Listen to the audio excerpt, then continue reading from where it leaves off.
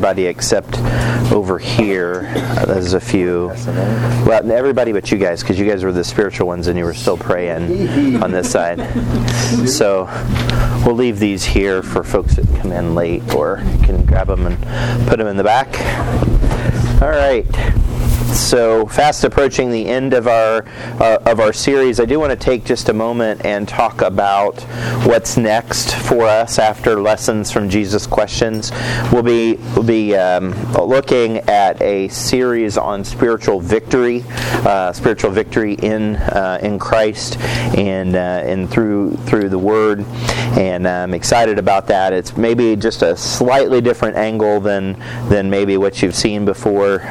Most of the time when people talk about spiritual victory, they go to the book of Joshua, but we are going a different direction. More to come on that. We're also going to be changing up format just a little bit in the class, so we will have one Sunday a week where we will do a question and answer Bible study. So, and what I mean by that is I'm going to be asking you all to submit questions in advance. You can do that via email. You can send me a message. We can do whatever, however you want to talk to me. Hey, I read this passage, I don't understand. And then I will come prepared to share about that question, maybe a couple questions, but I want it to be driven by the questions you all have. I guess to some degree I could even do it that morning, but I want to be as prepared as I can be and give kind of the full counsel on those things as compared to just giving a kind of a shortened answer. We'll see where that goes. We might have some change on that. And then we're also going to be doing a little more interaction, a little more breakouts, some panels, some different things like that as we go through our study on spiritual victory. So I did not set up the room this way on purpose, but we'll trust that the Lord was in it. And there will be some times where you're going to have a little less teaching from me and a little more interaction. But I believe that it is through the teaching and preaching of God's Word that we grow. So I'm not getting away from that. We're just going to provide a little more interactive balance. I've gotten some feedback from some of the other fellowship leaders on some things that have worked well, and so I'm excited about those. So again, 3 weeks, if you will, 3 weeks out of the month, we'll do kind of the format with a little more interaction, and then 1 week a month, it will not necessarily be in our series. It will be from anywhere in Scripture, the question and answer format. Any questions about that before I get going? So, yes, sir. Like which? Yeah, no. To be honest, I haven't. Like, I don't know if it'll be the first, or the third, or the fourth. I'm probably leaning toward the first because there's always a first, week of the month.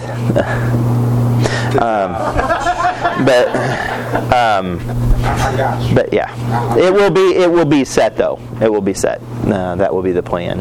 So, all right, awesome. Well, let's get into our lesson today. Lessons from Jesus Questions. I appreciated Sam's. I think I leaned over. Sam talked about the interaction of the pre-incarnate Christ. The angel of the Lord interacts with her and he asks her a question, and he's like, God is not asking to gain knowledge. He's asking to elicit information, and so obviously we're in that. Today we're in Mark chapter 10. Mark chapter 10, there's a parallel passage in Matthew, but we're going to really be focused on Mark chapter 10, verses 17 through 22. And he was gone forth into the way. There came one running and kneeled to Jesus. So this dude was pursuing Christ and kneeled and asked him, Good Master, what shall I do that I may inherit eternal life? And Jesus said unto him, Why callest thou me good? Why callest thou me good? There is none good but one, and that is God. Thou knowest the commandments. Do not commit adultery. Do not kill. Do not steal. Do not bear false witness. Defraud not. Honor thy father and mother.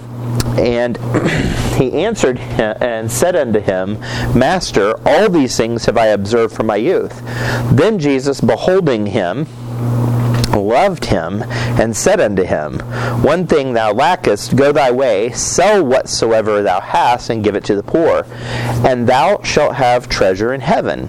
Come and take up thy cross and follow me. And he was sad at that saying, and went away grieved, for he had great possessions. So in our precursor, and we look at the summary or the areas we're going to talk about the Trinity today. This verse is often one of the kind of underlying verses that is used to support Christ as part of the Trinity, that he is in fact part of the Godhead, God the Son, if you will, in this context. And so we're to talk about that. We're also going to talk about obedience and submission. And then finally, we're going to talk about tough love. Tough love. And so our series study, point 25, we're going to do this brief look at the Trinity. Now, there's this version of this, icon, logo. There's another version that's kind of a Celtic or Celtic. I'm not sure which the Celtic, I guess, if you're a basketball fan. Celtic, if you're from Europe. I don't know. It used to be known as the Celtic. Yes, and then America had to change them, right? But sometimes there will be a circle associated with this. But it is probably the most tangible way to represent the Trinity. If you could imagine, this is graphics, right? But if you could imagine this is actually connected in the white areas underneath. If you took a circle and you simply twisted it, you would get this form. So it's one entity, one being that has three manifestations, right? God the Father, God the Son, and God the Holy Spirit. They are not inseparable. They, in fact, are together, with one exception, when God the Father turned his back on Christ as God the Son to pay for our sins. But other than that, they act often independently of one another. But I don't mean that in a negative way. I just mean that they have actions, they are responsible for certain things in our life, and they complement the other. It is hard because we see ourselves as a monotheistic belief, right? We have one God. Scripture is very clear, but that Godhead has three parts, the Trinity. So we're going to spend a few minutes looking at the Trinity. So first, there is a Godhead. There is a Godhead. In Colossians chapter 2, for in him dwelleth all the fullness of the Godhead bodily, referencing Christ. In him dwelleth the fullness of the Godhead bodily. In Genesis 1:26, and God said, so God said, let us make man in our image. So here at MBT, we have a position. We believe that the King James is preserved. That when God spoke and He spoke into the minds and to the hands, if you will, of the authors of the original Hebrew and the original Greek and the Chaldean, that He inspired Scripture. But we believe that Scripture is preserved through really supernatural events, and that the words of Scripture are important. So when it says, God said, let us make man in our image, the us and our are plural by design. He could have said, let me make man in my image after my likeness, but He didn't. There's clearly a Godhead, God, and a plurality. And the Lord said, behold, the man is become as one of us to know good and evil. Right? So we see that again. God said that. In Genesis 11:6 and 7, the Lord said, behold, the people is one, and they have all one language. Go to, let us go down.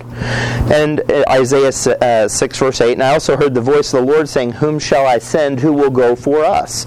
So this is not just a concept. This is not just Mitch Dobson pulling something out of Genesis, one obscure reference. This happens multiple times in Scripture. Even Jesus, when He's talking in John 10, verse 30, He says, my Father and I are one, not to the exclusion of the Holy Spirit, but within the context, I and my Father are one. So there is a Godhead. There is a God, but it is a Godhead. It is hard for us in our finite brains to wrap our minds around the three in one. I have heard every different type, well, not every, but I've heard lots of different types of illustrations of you can have one pizza with different ingredients, and you can have all these different things. And I'm not sure I've got a really good explanation other than it's three and it's one. They act together. They act independently. They share all things. They all act for our good. They are the creator. He is the creator. Like, I don't know how else to say it. I'm insufficient in delivering this message. The next point here is that God is a Trinity. God is a Trinity. And again, Scripture bears things out in witness, right? So, in the mouth of 2 or 3 witnesses, all words are established. So when you see a singular concept, somebody trying to argue a doctrine based on this obscure passage, pulling it forward, and there's no other passages to support it, be very careful of that. On the flip side, when God repeats something, principally or explicitly in Scripture, He's doing that for a reason. The Godhead is a Trinity. There are 3 that bear record in heaven: the Father, the Word, and the Holy Ghost, and these 3 are one. Pretty clear. But just in case you didn't catch it, in Matthew, "Go ye therefore and teach all nations, baptizing them in the name of the Father, and of the Son, and the Holy Ghost." We also see it in 2 Corinthians chapter 13, in verse 14. "The grace of the Lord Jesus, the love of God, and the communion of the Holy Ghost be with you all." Amen. The Trinity is very clear. Now, I suspect no one walking in here this morning was battling with the concept of the Trinity, right? And most of us were probably not concerned about that, but I want to spend a few minutes now within the context of understanding the Godhead and the Trinity, talking about their different functions, okay? Talking about their different functions, because the members have different functions. Now, to the extent that I could, on your sheet, I tried to sneak in a chart, okay? And the chart has God the Father, the Son, and the Holy Ghost in the 3 columns. And there are 5 verses that we're going to look at. Okay, 5 verses: Matthew 3, 1 Peter 1, John 15, Hebrews 9, and 2 Corinthians 13, which we just looked at. Those 3, what I want you to do is I want you to take a moment. You can do this on your own. You can do this with the person or people near you. And I want you to write in the corresponding box, based on the verses, what you think the function of each of those Godhead members are based on that verse. Okay? If we need to do one together, we can. Is this making sense? That in each verse there's going to be a hint about what that member of the Trinity does. Okay? Are you guys with me or no? I feel like I'm not communicating it well. Do the first one together so we know. Sure, let's do the first one together. I can't do it on the slide because it'll give away the second one, but Matthew 3, 16 to 17, "And Jesus, when he was baptized, went straightway up out of the water. And lo, the heavens were opened unto him, and he saw the Spirit of God descending like a dove and lighting upon him. And lo, a voice from heaven saying, This is my beloved Son." So you have Jesus, the Spirit, and God the Father all in this verse, or verses, right? Are we good there? So, what is the role of the Father, God the Father, in this verse? What He speaks, right? So, God the Father is, at His core, a speaker. He communicates to His people. We see that through Scripture, right?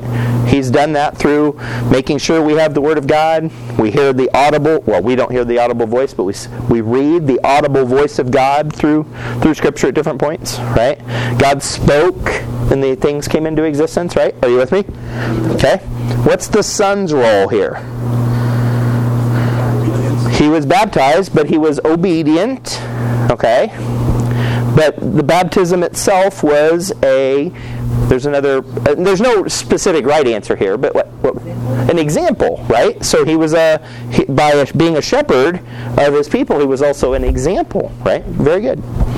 I think I had the word testimony and example, but yeah, he was obedient. What does the Spirit of God do? This one's a little more maybe nuanced. Saw the Spirit of God descending like a dove and lighting upon him. Yeah, it's okay. Just say it out. It's maybe a witness, yeah?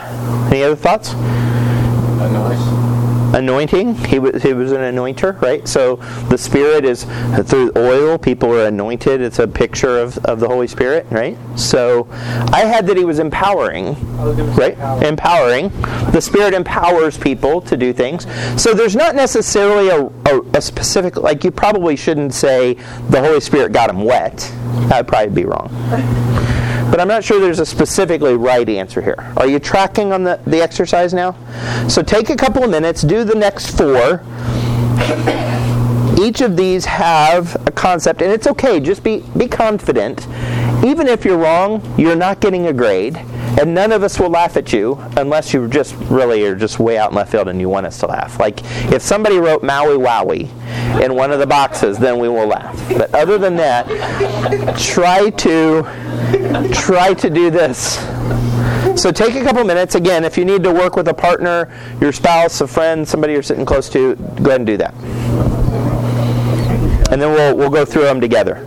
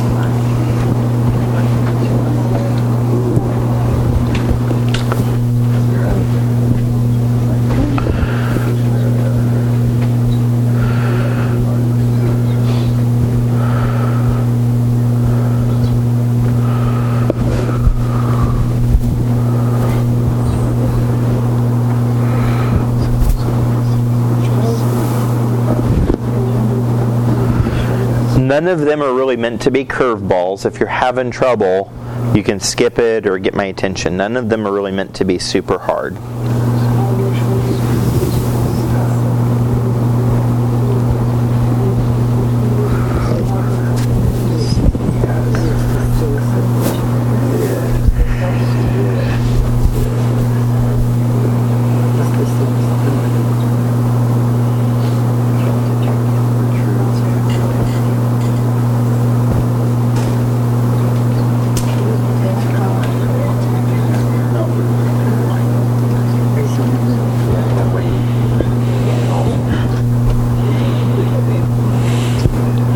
Maybe 2 or 3 more minutes. And if you're not done, that's okay.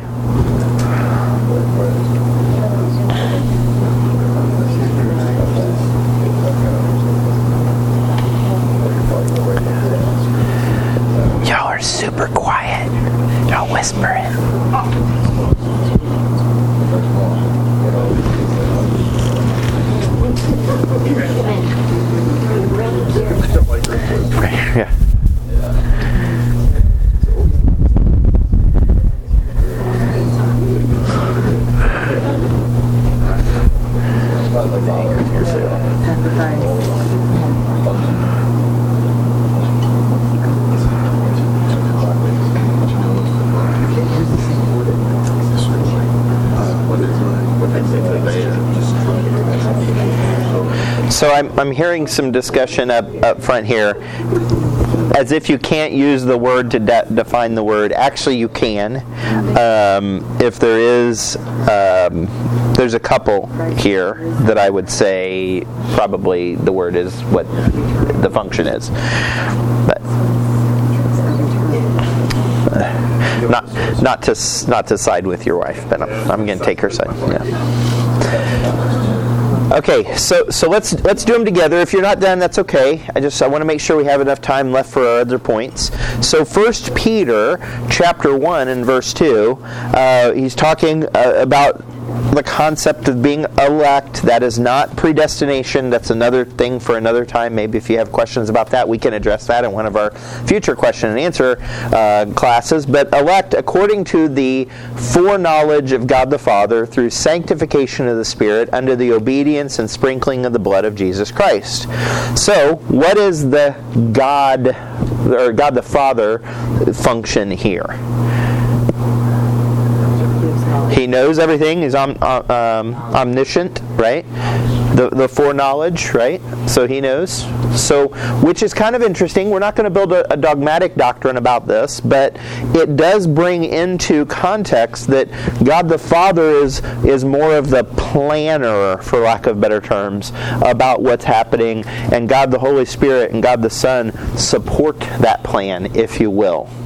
Again, I'm not super dogmatic about that statement, but he brings the quote foreknowledge to this table. What about the next one? About the Son?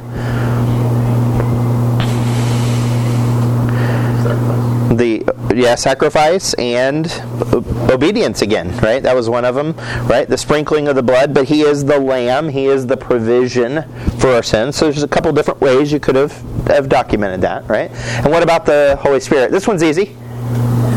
Sanctification. Did you have a different word? Sets you apart. What? He sets you apart, which is in part the definition of sanctification. So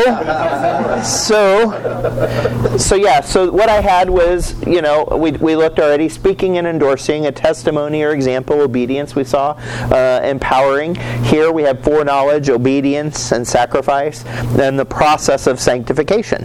Right? Are you with me? So you already in 2 verses you can see the manifestation of the different members of the Trinity is really important. Alright, so John 15:26. But when the Comforter is come, whom I will send unto you from the Father, even the Spirit of truth, which proceedeth from the Father, he shall testify of me. So maybe more on the last column on this one than the others, but what about the Father? What about the Father do we see here?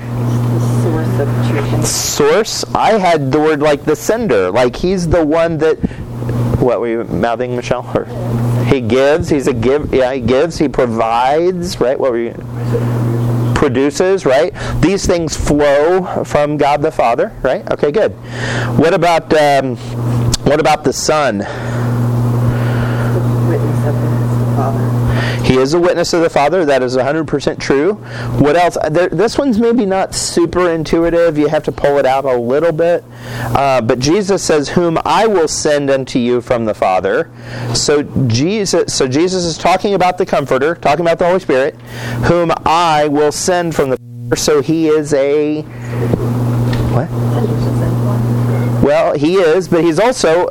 The middleman, that's not what I was thinking, but he's a provider for the church. He is the bridegroom. He wants to provide for his bride. So he's a provider. He's a requester of the Father, right?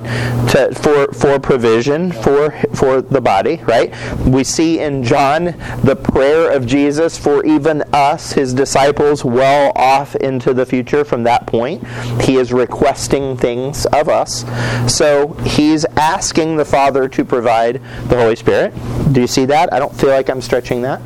Okay? And then this one you probably could fill up easy. So the Holy Spirit. What? Comforter, right? What else? He will testify. He's a testifier and confirms, but testifier of truth in particular, right? And so the Holy Spirit in your life, if you're saved, the Holy Spirit will actually bear witness in your heart about things. Sometimes, if you're really in tune and the Holy Spirit's speaking loud, you'll discern people's thoughts and not thoughts, their intents. It's a reference to Hebrews there, I apologize, but their intents. Like, is this person meaning to do harm? Like, that visitor is here. I want them to hear the Word of God, but I also want to make sure they're not milling around down in the basement around their kids. Right? So, look, I can love on them. I can usher them back upstairs to hear the Word of God. Like, that's a good thing. But sometimes the Holy Spirit will just say, just love on people. Just meet them where they're at. It's okay. What about Hebrews chapter 9 in verse 14? How much more shall the blood of Christ, who through the eternal Spirit offered himself without spot to God? So, God the Father. He accepts, or I think Brandon, maybe you were saying it? No, somebody else? Receives the offering. So he's the receiver of the sacrifice, right? What about the Son?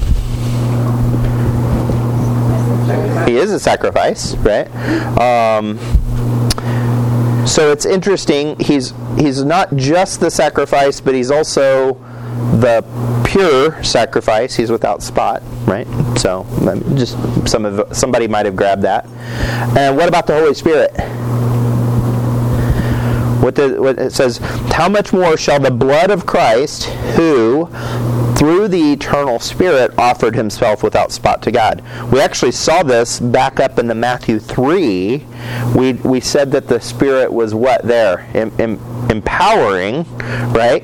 So Jesus, without the Holy Spirit, might not have, again, it's not a dogmatic statement, but he's at least empowered through the eternal Spirit to be able to make that sacrifice. Like, that's a big deal. The Holy Spirit was active in the sacrifice process of making sure that our sins could be redeemed. And then the last one, 2 Corinthians 13:14. The grace of the Lord Jesus Christ, the love of God, and the communion of this Holy Ghost be with you all. I think this is probably pretty straightforward. So what about God the Father? He's a lover. He loves people, right? God the Son. He gives grace. What about the Holy Spirit? He's a communer. He brings things together that were otherwise separate. So you can see here. Are you good? Okay. You can see here that, and again, these are just the words I put in. The sender, provider for the church. He comforts and testifies of the truth. He's a receiver of the sacrifice. He is the sacrifice. He strengthens or empowers. He's God's a lover. God the Son is a grace giver and is a communer or a reconciler, you could even say. Okay? So I hope that helps, because as you're studying Scripture and you see these things, these kinds of things should bubble up. So, pro tip is what Sam says. Pro tip, when you're studying Scripture and the words jump off the page that the Holy Spirit does that, or the Son does that, or God the Father does that, those are good times to just grab that. Maybe it's in the back of your Bible, front of the Bible. You might have extra pages, or maybe you're keeping a note of the different things that God the Father does, God the Son does, and the Holy Spirit does. Knowing these aspects, just like I know more about Michelle today than the day we got married. I literally love her more today than the day we got married because of the depth of the relationship. The more we know about God, and I'm not just talking head knowledge, but understanding how He acts, understanding how He interacts with us, what He provides us, will allow us to grow in our love of Him. All right, so in the time we have left, let's look at our lessons for today. Lesson 1, obedience is different than submission. Well, and I guess let me just be clear. I touched on it before. People spend a lot of time in this passage on this man calling Jesus good. There is only one good, Jesus says, that is God. So He is, by definition, Jesus is associating Himself with God, the Godhead. That's why we address that, okay? But there's more to this story, right? There's more to this story. And Jesus said unto him, Why callest thou me good? There is none good but one, that is God. Thou knowest the commandments. Do not commit adultery, don't kill, do not steal, do not bear false witness, defraud not, honor thy father and mother. And he answered and said unto him, Master, all of these have I observed from my youth. All of these have I observed. So he is an obedient follower. He is an obedient follower. But Jesus is looking for submission. So we're going to spend a few minutes talking about how obedience is different than submission. Different than allowing him to be Lord over your life. Right? So the best illustration I can come up with is the kid that's throwing the tantrum and you tell them to put their shoes away, clean up their room, fill in, like whatever it is, right? When they walk off, when they storm off mad and do that thing, they're obedient but not submitted, okay? Because they're just doing the thing you told them to do as compared to doing it for your pleasure, for your knowing that you're the parent, okay? They're doing it because they're concerned about the discipline. They're doing it because of your authority, not because of the love relationship, okay? Different perspectives. In the Matthew account, actually, it says that the man says, I have kept all of these things from my youth. It's interesting. It's the same Greek word. In one place, it's translated here. It's translated, I have observed in verse 20, and in the Matthew account, it's kept. And kept, again, if you look at all the words, sometimes kept is tied to the law. Like, I've kept all these things. I've done them. Okay? But obedience is necessary. Don't get me wrong. You cannot be submitted unless you first have obedience. That's why we talk about baptism being the first obedience, or first step of obedience in our relationship. There are times in our walk with the Lord we just have to be obedient. Lord, I don't know why you're doing this. Okay, I'll do it. And so obedience is necessary. Look at Exodus 24:7. And he took the book of the covenant and read in the audience of the people, and they said, all that the Lord has said we will do, and be obedient. Like, we're going to get it done. Now, we're going to have times where we're upset about it. We're going to have times where we don't trust God. We're going to have times where we only do the letter of the law. But we're going to be obedient. Romans chapter 5 and verse 19, and this is really interesting, for as by one man's disobedience were many were made sinners, Adam, so by the obedience of one shall many be made righteous. We actually saw it in a couple of the verses that we looked at when we were assigning the functions on the Trinity, was the fact that Jesus was obedient. He actually was obedient. He submitted himself. This is a little bit different than submission, but he lowered himself. He was obedient for our righteousness, so we could be righteous. In Philippians 2:8, and being found in fashion as a man, he humbled himself and became obedient unto death, even the death of the cross.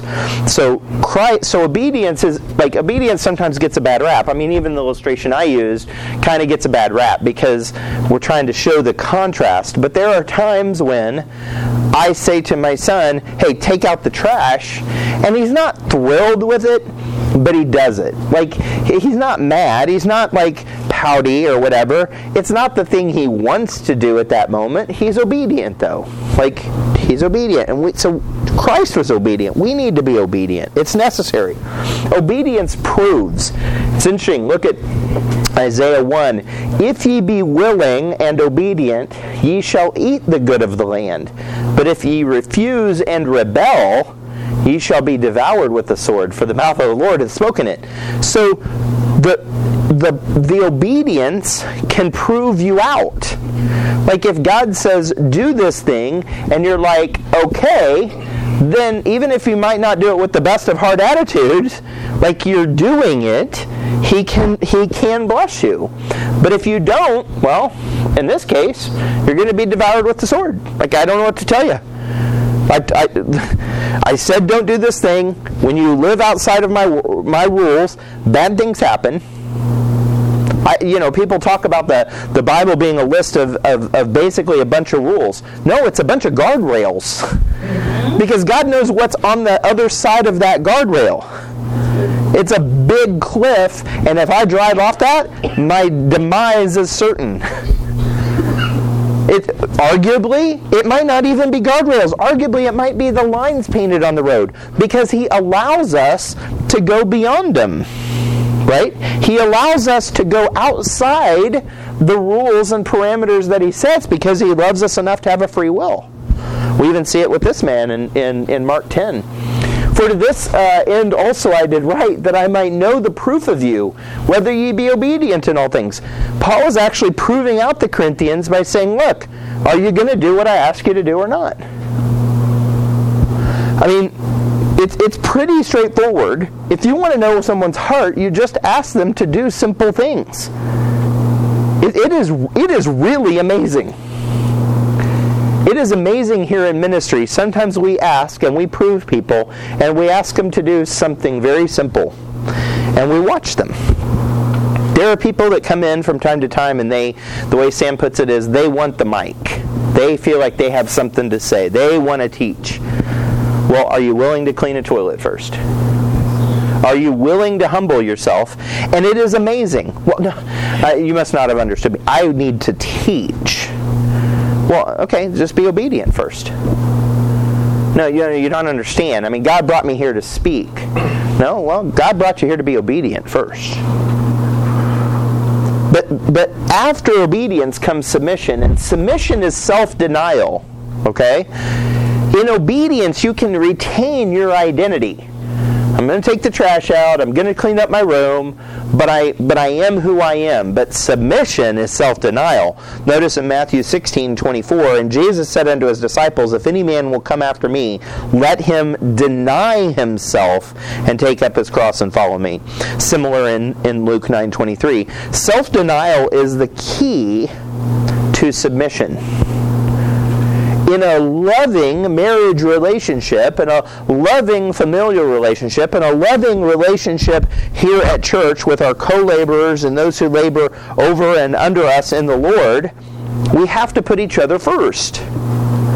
We should deny ourselves.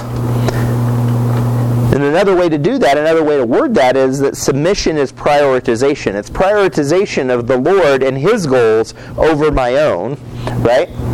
I know there's a lot of words on the screen and on your page, but look at this. It's amazing in Revelation chapter 2. I know thy works and thy labor and thy patience, and how thou cannot bear them that which are evil. Like, God is talking to a church in a letter here, and He's basically saying, I know all the things you're doing. You're very obedient.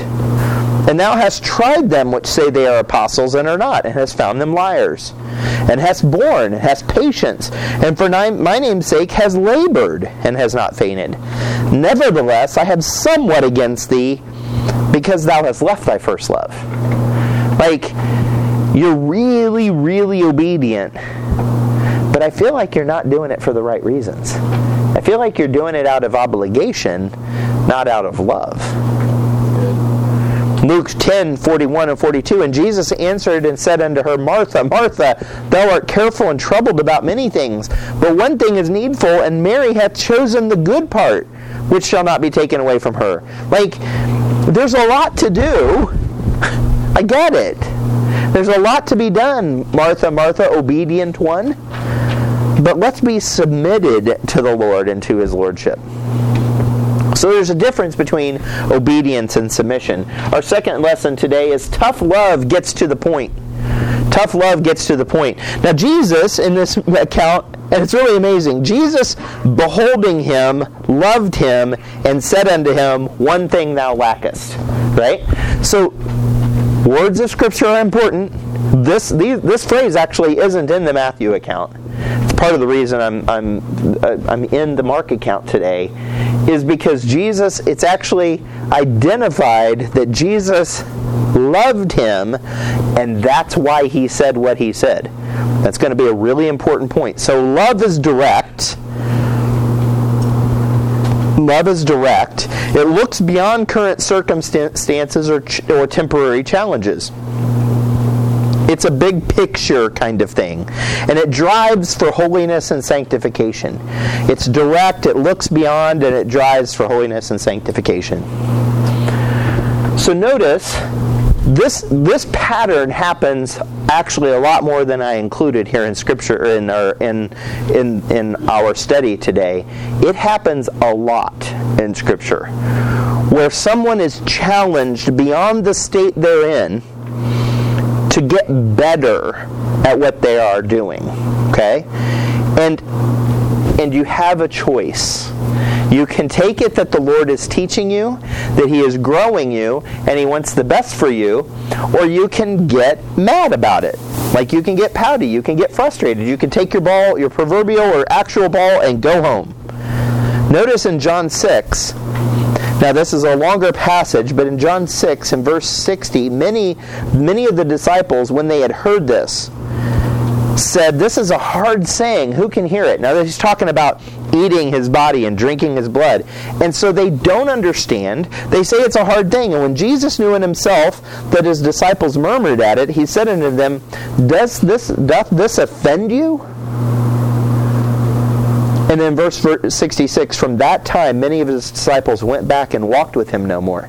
Instead of leaning in, instead of saying, yeah, Lord, I'm kind of offended, like Scripture says that I'm not supposed to eat flesh, I'm not supposed to drink blood. That was an Old Testament law. What exactly do you mean? Like, I don't understand. But instead of leaning in and saying, I trust you that this hard thing, they took their ball and they went home. We're all faced with those things from time to time. You don't do it right. Boy, the way you do things. I mean, I've had people come up to me, whether it's about my teaching, whether it's about my counseling, whether it's about my leadership style, all through my life. I had one guy say, you're kind of a nice guy, but sometimes you're just kind of a jerk. And I was like, wow, I didn't... It wasn't, okay, it wasn't you? Okay. No, I'm looking at Michelle. He's like, but you're kind of a jerk. And I had to take real stock of that. Why am I coming across as a jerk? Because I didn't mean to be coming across as a jerk. Right? I could have done one of two things. I could have leaned into the counsel, I could have leaned into the edification, or I could have taken my ball and gone home. I could get pouty about it, right? Notice in... Did I keep talking to him? No, I kept talking to him. No, I actually asked. I'm like, can you give me examples now? If you see me do it, can you give me examples like, hey, if you see me interacting with somebody and say, hey, Mitch, that kind of came across wrong. Okay. Now I understand why I'm perceived that way. So I need to change my tone. I need to change my approach. I need to be more compassionate and a little less tactical, or whatever the case was. It was a long time ago, and now I'm perfect. So, in 1 Corinthians 4, notice what Paul writes in verse 14. Michelle's like, yeah, right. I write not these things to... Look at this.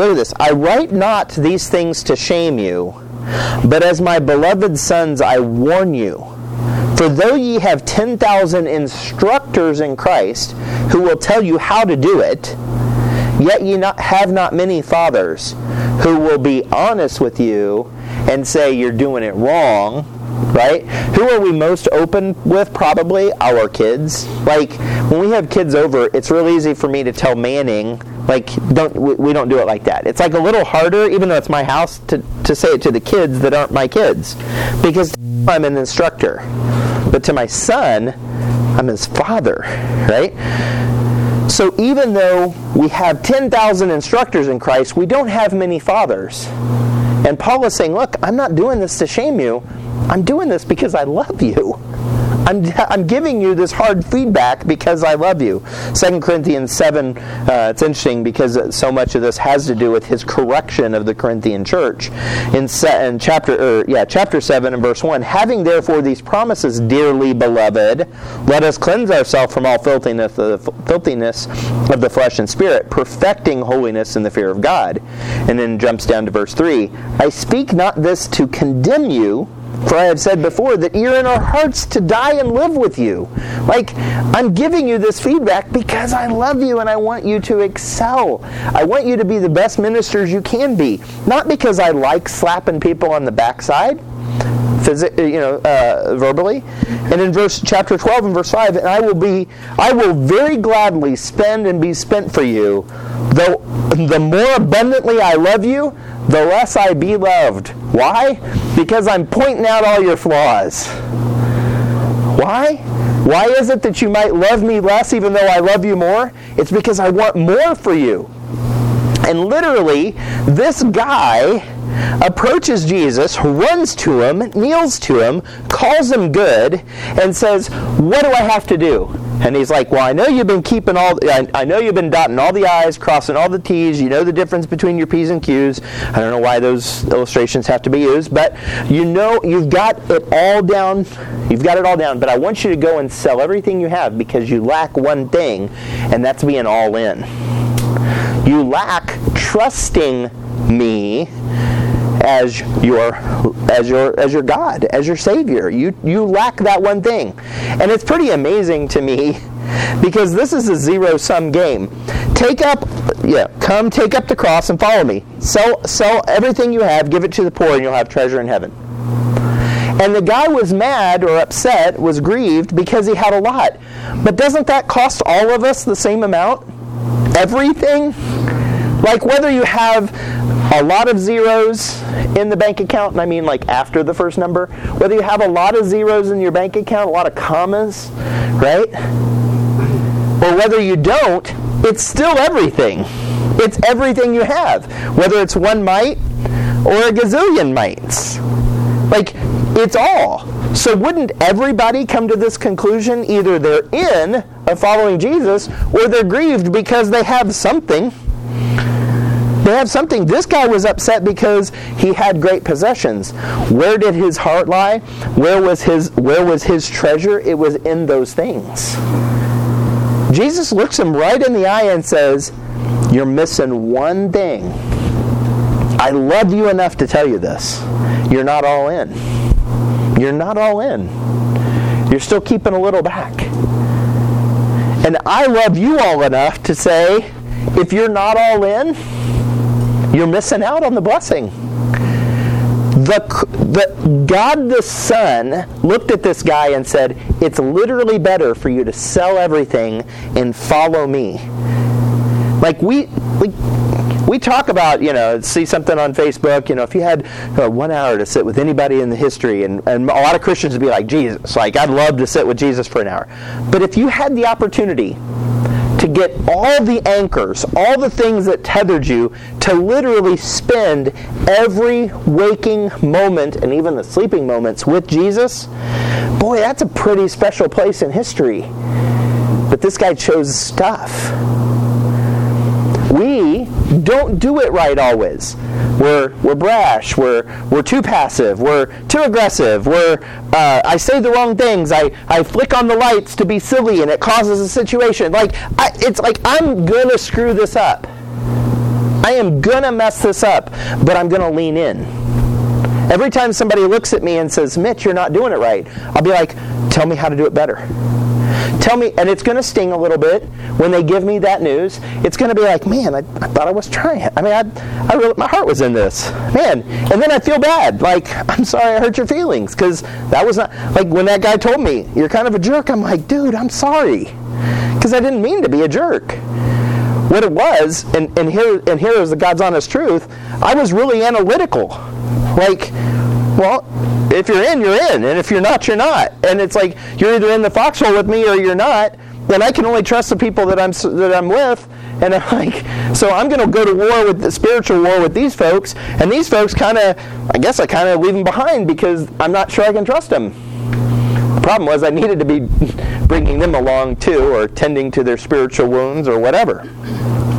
So I was kind of analytical. I was kind of cutthroat in ministry, and that's why I was coming across as a jerk. And I've had to learn through all that, and I can, and I won't, although it'd be fun. I could go through each one of you and say, "Here's the thing you're lacking." That we all have something that we're lacking. We're not all in, but we have a choice. We can lean in, or we can get mad. We can take our ball and go home. If I ever have to sit down with you and say, "Look, you're doing it wrong," please know it's going to come out of love, just like when Jesus said that. So, oh, sorry, I was behind here. So, can you address that which needs to be addressed in your life? Because we all have it. There's something in your life that needs to be addressed, and when that situation comes up, can you address it? Can you look it square in the eye and know that the person that's giving you that feedback is being used of the Lord to grow your spiritual state? Let's pray. Lord, we thank